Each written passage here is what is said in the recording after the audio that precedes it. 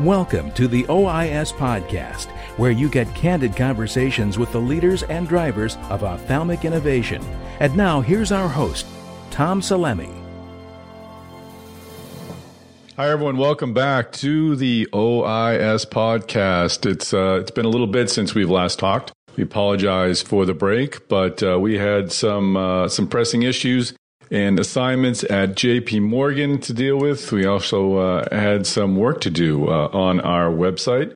I'm happy to say it is up and running. Go to OIS.net. You'll find all of our past podcasts there. You'll, of course, be able to register for OIS at ASCRS on May 5th in New Orleans. And you can listen to future podcasts as well. We're back up with our weekly cycle. And we're starting today with a story of a leadership change. Leadership changes obviously have been going on in the sector the last couple of weeks. We had our old podcast friend Tom Frinzi taking over at AMO. That was announced the week of JP Morgan, and that certainly was an interesting development. Congratulations to Tom. We also last week had Alcon and Novartis announce some changes. Jeff George no longer will lead that group. Now be led by a fellow named Mike Ball, who I do not know, but hear very good things about. So change is in the air, and we'll address that a little more specifically in next week's podcast. This week, I'm talking with David Muller. David is a frequent guest of the podcast. He's been on here a few times to tell the tale of Avedro and also to give us an update on the company's dealings with the FDA. David, of course, has been at OIS the past couple of years, giving all of you updates as well. And David has now moved on. He will not be telling the final tale of Avedro's work with the FDA to get cross-linking approved. David has started a new venture called Allotex. So in this conversation with David, we'll get into what he's up to, and we'll also talk about the decision behind leaving Avedro. So we hope you enjoy this conversation with David Muller.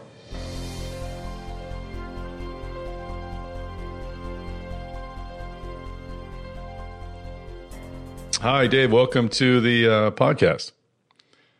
Thanks, Tom. Nice to be here. Great. I wasn't sure how to introduce you, former CEO of Avedro, which is how most of our OIS community knows you. But I think we're going with serial entrepreneur now, which is certainly an apt description. Sounds good to me. Yeah. So I wanted to talk about the change at Avedro. We've seen you up on stage many times. It's not going to be OIS without you up there telling the story, but I'm sure we'll get by. But why the change from Avedro now? Why move on to this new venture? And we'll get into the new venture in a few minutes. Sure. Well, I think as we've discussed, I think the conversation or the idea of me moving out actually came up in discussions with Gil.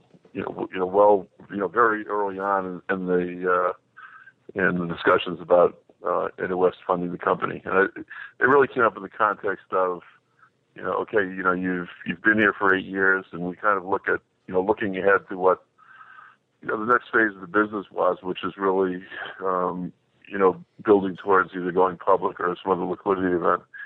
And it, what it clearly means is, another, I would say, minimum of 3 years, 3 to 4 year commitment, which is, build the company, get ready to take it public, and then be prepared to remain in that seat for another couple of years to, for stabilizing the public company and the markets.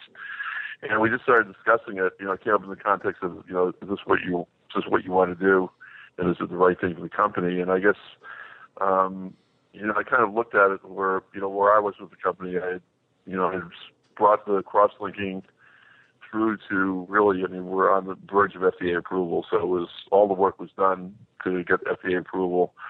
I developed a Pixel platform and the ability to treat myopia with the cross-linking. And then in the meantime, being a serial entrepreneur, I had other irons in the fire that had been cooking for a while. And it really started to make sense that, really did it make sense for me to stay on through a whole new phase of the company. And, I think so really as we were putting the deal together, it was really baked into the deal that I would be leaving, sometime after the funding closed. The actual timing of it, that was really driven by, Gil and new investors. I think, it was left up to them to say, okay, let's close the deal. And, when do you think you'd like to make the transition? And so I think, probably the things that were played into the decision making was, I had taken the company we really were sort of at a bright line, really. The FDA stuff was done, and now we were starting to build new strategy for the Pixel process. And since we knew we were bringing in a new CEO, did it make sense for me to start developing a strategy when somebody else is going to have to inherit that and develop it on their own? So, more positive for the next person coming in to give them their own headroom to develop the company as they see fit. And from my perspective, the other thing that was pulling on me was, having some other things that, I wanted to get started, and did it make sense for me to hang around for extra, some number of months waiting to get started when, the serial entrepreneur itchy feet and me wanted to get going. So, again, so ultimately, the timing was, the ultimate timing was certainly, driven by Gil et al. But I think the overall, time for David to leave was, really a mutual decision. And what is that process like? I mean, you've just kind of gone through like a whole litany of thoughts in this process. Is the first reaction like, what the heck are you talking about, me leaving? Or is it like, oh, God, that sounds really great? Well, it's actually funny you say that, because it's the first reaction was more like, I hadn't really thought about that. But I mean, it was really one discussion. When I'm, sitting there and sitting on the couch, chatting with Gil, and I think really within the course of 15, 20 minutes, I hadn't really thought about that, because that really makes sense. I think so I think it was one of those things where, as an entrepreneur, you're running a business, you don't normally think about, like, I'm going to be leaving my baby, so to speak. But then when we started having that discussion, it just started seeming sensible. So. Was there part of you that, I referenced your appearances at OIS, and you've sort of had a to be continued element of your presentation regarding the cross-linking and the FDA. Was there a part of you that wanted to give the final end, to put the period on that story, or are you kind of done with that one altogether?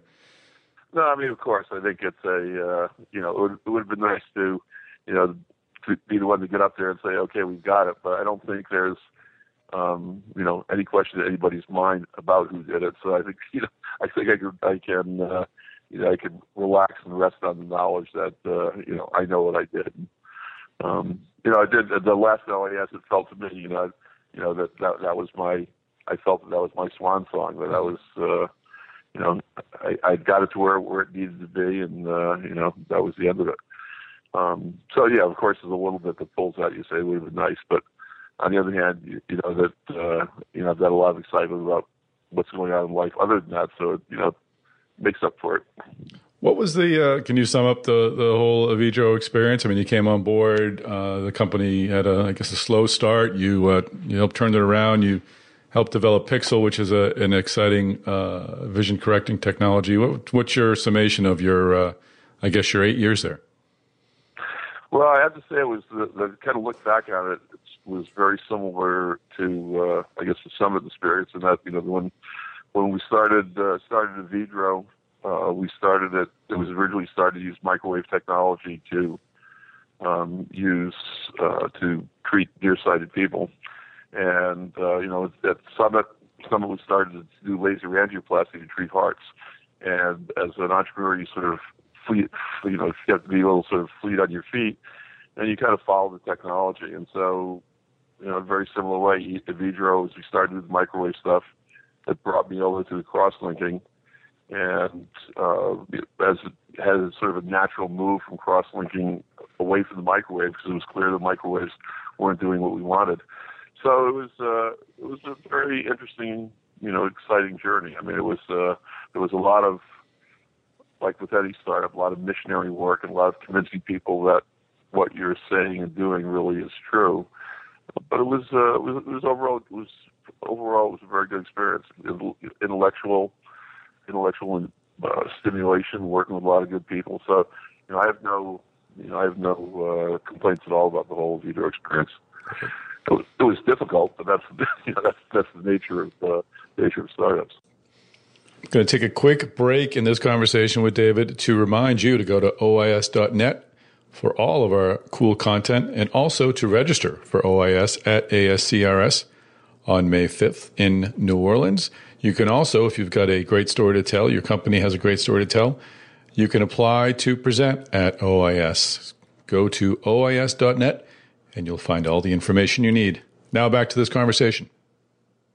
Well, let's take a few minutes and let's move into your next chapter in life. You had an idea, a kernel of an idea. You were kicking around and starting to work on things, and now it's got a name. It's Allotex, right? Allotex, yes. Yep. It was an idea that I got maybe a couple of years ago. It was one of those sort of things that sort of popped into my brain, and so I actually spent the past couple of years, in my spare time, as it were, developing intellectual property and business strategies and the like, and trying to understand the market space a little bit more. And what Allotex is doing is it's addressing it's another, I guess I'd call it another player, and I guess what really is generically now called the inlay space, the space that currently occupied by AccuFocus, Revision Optics, and Presbia. And but we come into the space with something a little bit different, and that is we're bringing history forward, so to speak. So you're familiar with the current players in the inlay space, mm-hmm. and virtually all the inlay companies currently all suffer from one common malady, which is biocompatibility. And although over the years the biocompatibility of products with respect to being happy to be in the cornea, the products have gotten better and better, but they still are not 100% biocompatible. There's always some strange sequelae that goes on with these putting artificial things inside the cornea. And so the idea that I got was really to resurrect the work from, it really goes back as far as Barricare in the 80s, of being able to use human tissue for doing inlays, and even more preferably than that, doing onlays. And it was something that was tried with a lot of vigor in the early 80s, but it was unsuccessful because of the inability to precisely shape the tissue and get the clinical result you want. Mm-hmm. But over the past 30 years, there's been a pile of evidence that shows you can safely and accurately put in or on human donor tissue onto normal corneas and get a safe effect, and safe clear cornea, the effect that you want. And even more recently, there's been an actual high level of interest in what's now been dubbed tissue addition technology, coming really from a lot of the work that some of the clinical clinicians working with Zeiss have discovered, which is when they do the Zeiss Smile procedure, they have been starting to take the foreign lenticules out that the procedure forms, and taking those what are myopic lenticules out and placing them into hyperopic patients and getting nice clear corneas with nice corrections. And so the light bulbs are starting to come on in a number of places about maybe we should be using human tissue to do this. And the thing that really struck me when I started looking at it, when you look back at 30 years ago, you look at all the publications between now and then, what generally was sort of missed, the elephant in the room, was that now 30 years later, we actually have very precise tools, being excimer lasers and femtosecond lasers, for actually reshaping tissue as precisely as we want. And we know routinely we can do that. LASIK does it millions of times a year. And then another sort of interesting thing had evolved, again, over the past several years, was that some of the eye banks had learned how to take corneal tissue and process it in a way so that it could be room temperature stable in a package. So it started meant instead of having to deal with fresh tissue all the time, now we can start dealing with really a preserved tissue that has all the properties of natural tissue, but can be put in the shelf and stored and sit there. So that's basically, fundamentally where I realized the opportunity was to provide an inlay which is 100% biocompatible and it's not only limited, not only is it 100% biocompatible, but it strikes at two other places where the current techniques can't be used. One is simply being able to use it as an onlay, that is, without any cutting. Mm-hmm. We can put these corneal tissue right on Bowman's membrane with the epithelium put back over it. And secondarily, all the other materials are limited in their dimensions, so that you can't use a 5 or 6 millimeter hydrogel button, because if you try to do that, the nutrition and from the posterior cornea could not move to the front of the eye, and you end up getting corneal melt. But with natural tissue, I can make the lenticules any size that I want. And so by doing so, you could imagine, for instance, there's a lot of interest in using this technique to treat hyperopia. Because as you know, with LASIK hyperopia, lots and lots of regression, not very accurate. It's not really a great procedure. But instead of doing it by removing tissue, if you did it by cutting a flap and adding tissue by adding a lenticule, then all of a sudden you're not subject to the same sort of reorganization, reformation of the cornea as we're subject to by removing the tissue. So I believe that the Allotex product will be, the optical performance will be as good or better than the current offerings. But beyond that, it's a much more versatile offering, and that it can be used for a lot more things. And the fact that it is 100% biocompatible because it is corneal. So, well, a little long-winded. Sorry about that. No, that's fine. Does the biocompatibility, excuse me, make the regulatory burden higher or lower? Well, it's an interesting conundrum. I think that basically the corneal tissue is not treated as corneal tissue is regulated under what's called the HTCP guidelines, so that so like for instance in Europe, there isn't even a CE mark required because it's human tissue, and that they're used to putting it in that fashion. In the U.S., if the tissue is sold as if the tissue is provided as a with a prescription, you want a -2 or -3, then that will be regulated under as a PMA. But the doctors can also take tissue and reshape it and reform it any way they want. So there's sort of two different pathways of approval in the U.S., and we're working through the strategy right now of the best way to move it forward. Boy, you do like working with the FDA, don't you? Well, I mean, I guess what time shows is that if you're patient and you wait long enough, you end up getting through. It's just, it doesn't work, but sometimes it can be a bit painful. I guess it's easier than the cheese farm you started last time after Summit, right? Yeah, exactly. I decided not to go to cheese this time. I'm speaking with ophthalmologists.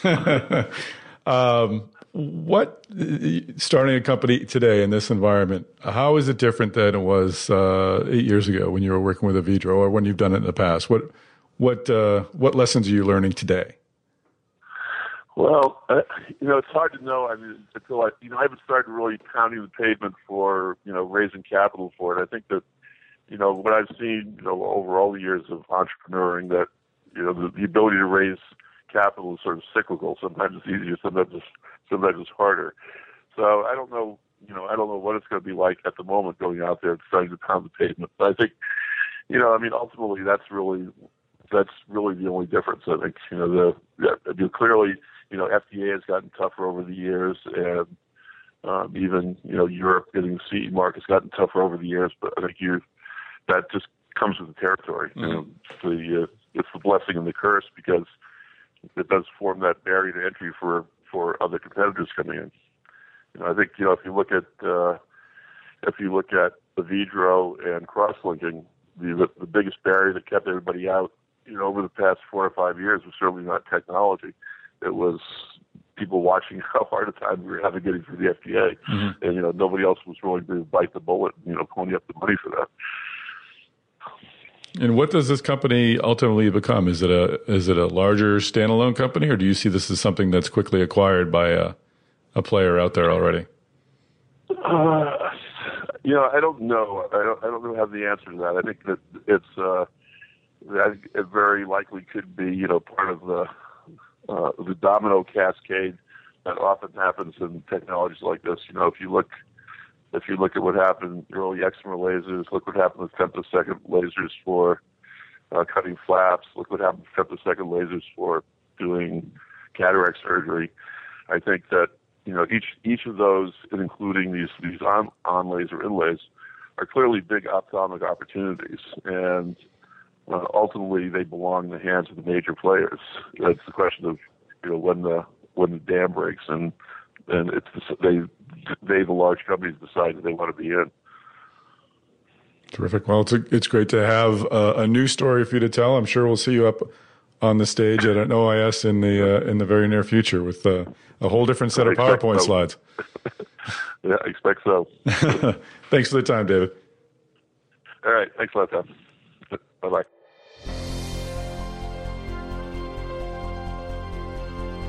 David Muller, thanks again for joining us on the OIS podcast. I think this marks your 4th visit to the podcast, which may be a league record. So keep making the news, and we'll keep having you on. Good luck with Allotex. And, of course, thank you all for returning to the OIS podcast. We apologize for the brief hiatus, but I'm telling you it'll be totally worth it.